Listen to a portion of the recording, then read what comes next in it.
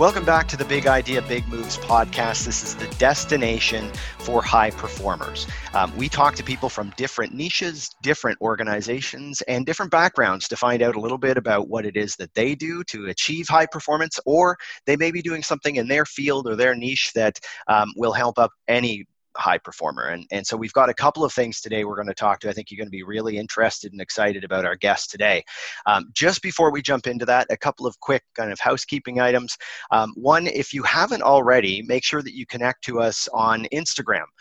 You can find us at Big Idea _big moves on Instagram. And so make sure you follow us there. Lots of good content online there as well. The other side is that Epitome HR, one of our supporters, is running some additional sessions right now, and they're doing some webinars, which you'll see on our website, which is www.bigideabigmoves.com. And they are helping individuals that are looking to get back into the workforce or are maybe looking at making a transition. So it's everything from they have career coaching sessions for people through their LinkedIn profiles, their resumes, and also helping them get prepared for things like video interviews. So if that is something that fits for you, then definitely take a look at it. Again, look on the website.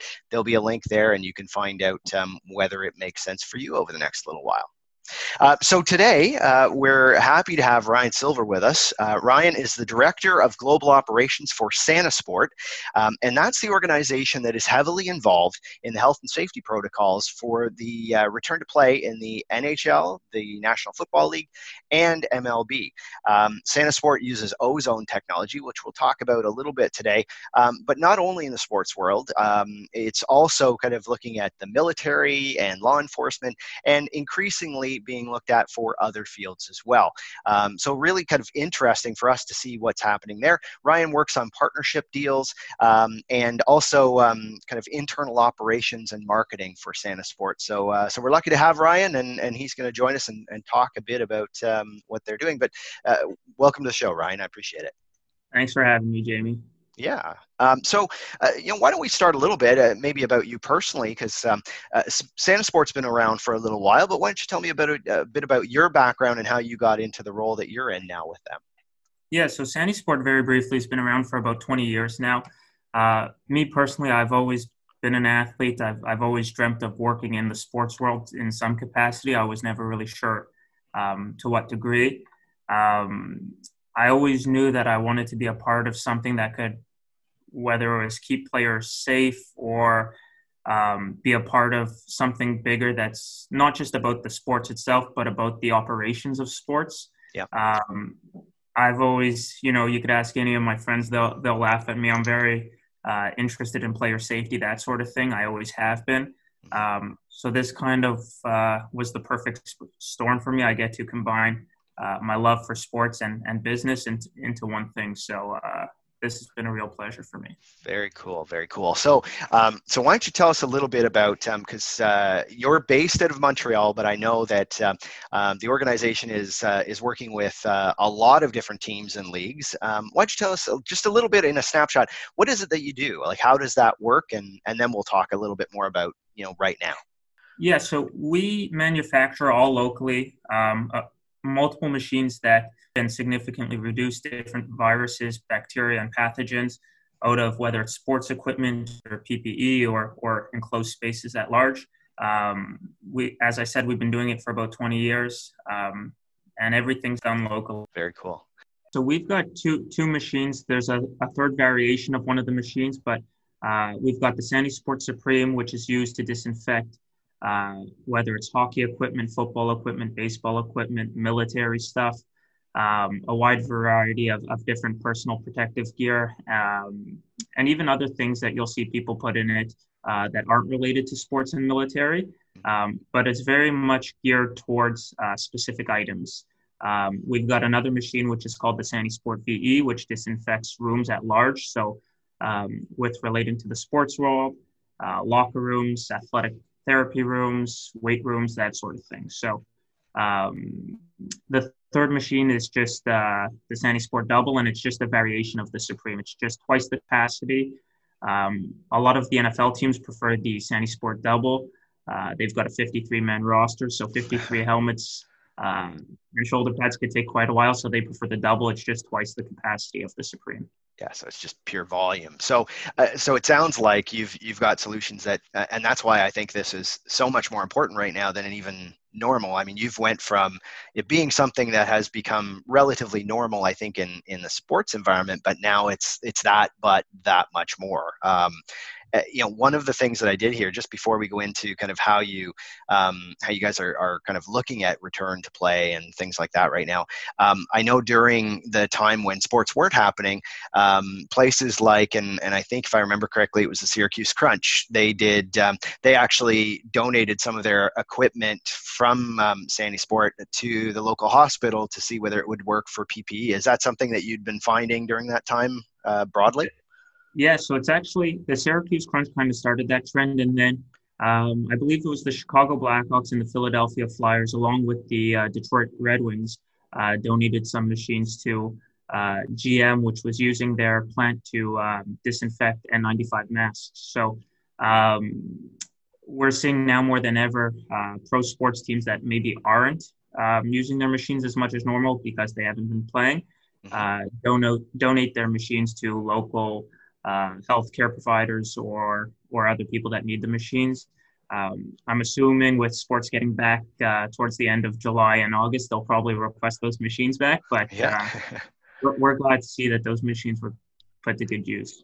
Well, and the other side of that would be it probably opens an additional market for you as things move forward, because even if things change, there's probably that knowledge now that having more equipment like that is better than not having it and having to cobble it together when you need it. So 1,000%. We always say it's better to be proactive than reactive. Unfortunately, sometimes it takes a large global pandemic to realize those things, but we're just hoping to be a small piece of the solution for some people and hopefully, keep some people safe throughout the process. Great. Well, okay, so let's talk about sports. I'm sure they have the different leagues have different ways of coming back, but from your perspective, just tell us a bit about how are things different and how are things kind of working in the different environments. So I think of the NHL is using the whole bubble idea, MLB is looking at something a little bit different. How does that impact you guys?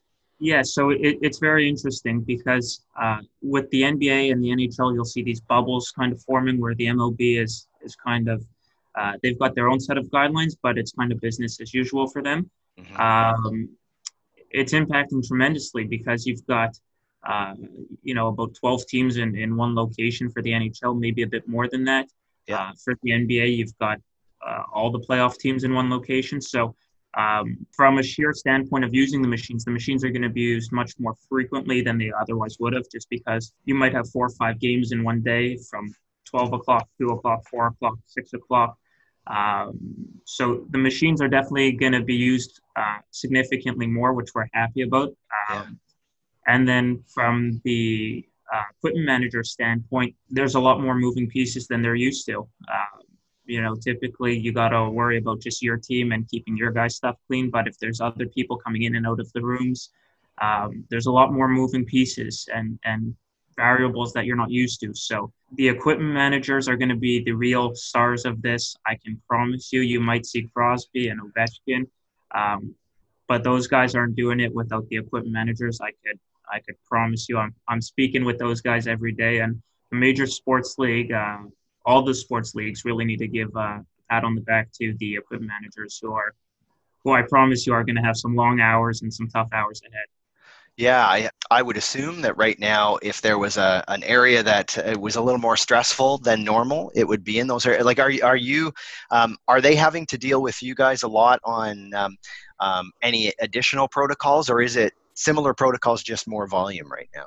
Yeah, similar protocols, just more volume. And to give you an idea, an equipment manager's lifestyle, they could get into the arena at 2 a.m. and leave at 10 o'clock at night. Like, they could have 18 to 20 hour days, no problem, some of these guys. So when you're adding in more and more variables and more people coming in and out of the room, and the heightened sense of awareness with the masks and with this whole pandemic going on, that's the way these sports leagues are going to happen. A lot of this is going to fall on the equipment managers. And if there's anyone who's equipped for that, I've met probably 100 or so equipment managers. There's no one else I'd rather keep my faith in the continuing of sports than those guys. They're happy to do it, and there's no harder working group of people than those equipment managers. So right now, if there is something that goes off the rails, what do you foresee that being, I guess? And is there something that you guys kind of see as are there points of if there are points of failure, where are they from your end? Is it not cleaning enough, or is it not doing other things outside of that? So for me, I see it as pretty clearly, but maybe I might be biased. So you could take care of the equipment, and you could disinfect the locker room, and you could take care of the things that exist. The things that might be tougher to do is what's happening outside of the arena. Are people really isolating? Are they really social distancing? Because even if you disinfect the locker room and the arena every single day and you do things properly the way they should be, it's the stuff away from the arena or the locker room, making sure people are being smart and cautious, which to me I see is a bit of a tougher task than the actual gear itself. Yeah. And how about, I mean, that's the piece that's the big wild card, right? Is how people can be, vigilant outside of it. And it's already, I mean, you've already seen that in kind of how they've had to deal with certain things in the bubbles in Florida and everything already. Do you see, is there a concern for, what you guys do? Do you have to do anything different in, like, let's say you've got the environments in Florida, which are just a little bit different right now. When you're in a hotspot, that is a little bit different. And is there anything that you guys have to do differently, or is it pretty much kind of up to the team to figure out how to do that, or the league? So from our perspective, the Supreme and the Double are very simple to operate. You put your gear in, you click start, you close the cabinet. It's very easy. Yeah. We're doing a bit more consulting with the VE, just helping people run the right cycle times to the right rooms, making sure they're comfortable using the machines. If they need any extra supplies, we're happy to send those. So from our perspective, it is very much business as usual. We're just maybe hopping on a few extra calls and explaining things in a bit more depth than usual, maybe. Yeah. And from what I understand, other organizations outside of sports are starting to look at this as well. And we've already talked about, military and law enforcement, where obviously it has been used. But my understanding is there's some other organizations that have started to kind of ask about this, considering what's happening right now. Have you had many of those? I know I've read something about it being Amazon and a couple other places that were also inquiring about it. Is it relatively broad, or are there certain industries that are doing that? Yeah, so we're actually seeing more automotive companies reach out and inquire and buy machines. You think about some of these companies that, they're manufacturing cars, and they've got assembly lines, and they've got what are called exoskeletons, or different types of harnesses to reduce repetitive stress injury. A lot of that protective gear can't go in a normal washing machine. It's very similar to a knee brace for an athlete or an elbow brace for an athlete. That stuff doesn't go in a washing machine. It won't come out the same way it went in. So for a lot of automotive companies, they're using their harnesses. They're using SaniSport to disinfect those harnesses that might be used by someone else the next day and someone else the following day. So they're trying to take precautions where maybe perhaps it wasn't at the top of the priority list right now. Things have changed. We're also seeing a lot of companies have COVID prevention teams, whether it's sports, whether it's automotive. We're seeing a lot of companies have third-party consulting groups and internal groups where they're allocating new dollars. They're gathering the brightest minds in the particular fields to advise and should suggest. And this safety and this awareness over the last 20 years, that's been our goal to educate and make people aware. So by no means are we happy that there's a pandemic, but we're glad to see that these different sports leagues and these large corporations are taking the necessary steps to keep their employees, whether they're athletes or average Joes like me and you. We're happy to see companies take the proper precautions to keep their people safe. Yeah, like that. I mean, if there's a positive side to what's happened, is that there has that whole kind of occupational health and safety, whether it's in sports or whether it's in other things, has really taken front stage. So that's great that that's happening, and your solution helps them do that. Do you find like, I guess this is the other thing, is that it seems very applicable to so many other things. Have you found kind of healthcare and places like that? Do you think your solution would kind of fit into those kind of areas? Yeah, so we've had a few large hospitals actually reach out to us. There's obviously some level of procedures you need to follow Yeah. in order to get your machines into those types of spaces. But there's been some hospitals to reach out and just inquire and want to do testing with our machines. There's nothing concrete to be Yeah. fully transparent yet, but there's been some hospitals that have reached out to say, can you send us a machine? We would love to test it. We'd love to run it through a lab. We've done a lot of testing at the Mason Lab out of Cornell University, Yeah. um, which we've got a great relationship with them. So a few of these high-profile hospitals have reached out just to run it through a lab Yeah. and see how effective it is in different types of bacteria and viruses. Yeah. Yeah. I mean, that's fantastic that at least you're also really getting some good concrete study stuff out of it that I'm sure you can use moving forward, which is nice too. So if you're any organization, because right now the thing that a lot of our listeners are struggling with is they're in a bunch of different businesses and industries, but they're struggling with the same thing of how do I safely come back, and whether it's about sanitization in the way you're talking about, but just generally, if there are a few steps that you think people should kind of think through, or a couple of things they should do for sure, if they're thinking about their business, do you have a couple of recommendations of how they approach that? Yeah, so firstly, it obviously depends what kind of industry. Obviously, you're not going to treat a hockey team the same way you're going to treat a tech company who's sitting at a desk. So, Yeah. uh, firstly, you got to understand who's coming into contact and what are the potential risks, and kind of assess, um, where can your problems arise. The second thing I would do is speak with the team internally, see what they're uneasy about, see where their stress and maybe uncertainty comes from, because the people who are doing the job every day, I promise, could give you the best feedback, and those are the people that know where the risks lie. Sometimes it might be tough for the CEO to say, let's do this because it might be the most cost-effective thing, but the employees might say something at the complete other end of the spectrum. So I would say assess the risks, speak with the employees, and then the last thing I would say is it's going to cost something. Yeah. I've seen it on several occasions where, no, I don't think we need this. And then an outbreak happens. Hey, can we get a machine tomorrow? So um, I always say proactive is better than reactive, and the cost of doing nothing will usually outweigh the cost of doing something early on. So Yeah. that might be me. I'm an OHS guy, an occupational health and safety guy. So that might be my bias speaking, but Yeah.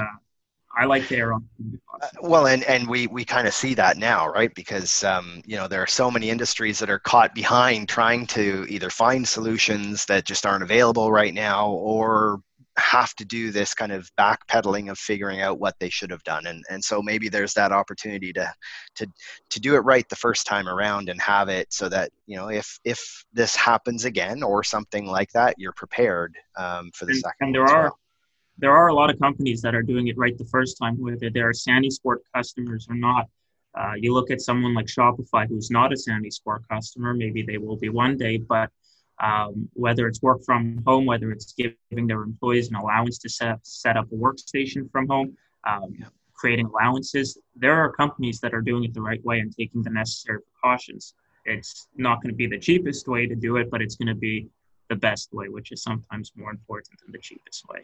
And that's it. I think most people listening to this would, if they didn't think it before, they're starting to think it now. So there's a lot more people that are trying to figure out how do we do it and how do we do it safely. So, and maybe kind of if people are interested in whether it's connecting with you or connecting with Sandy Sport, what are the best ways to go about doing that, Ryan?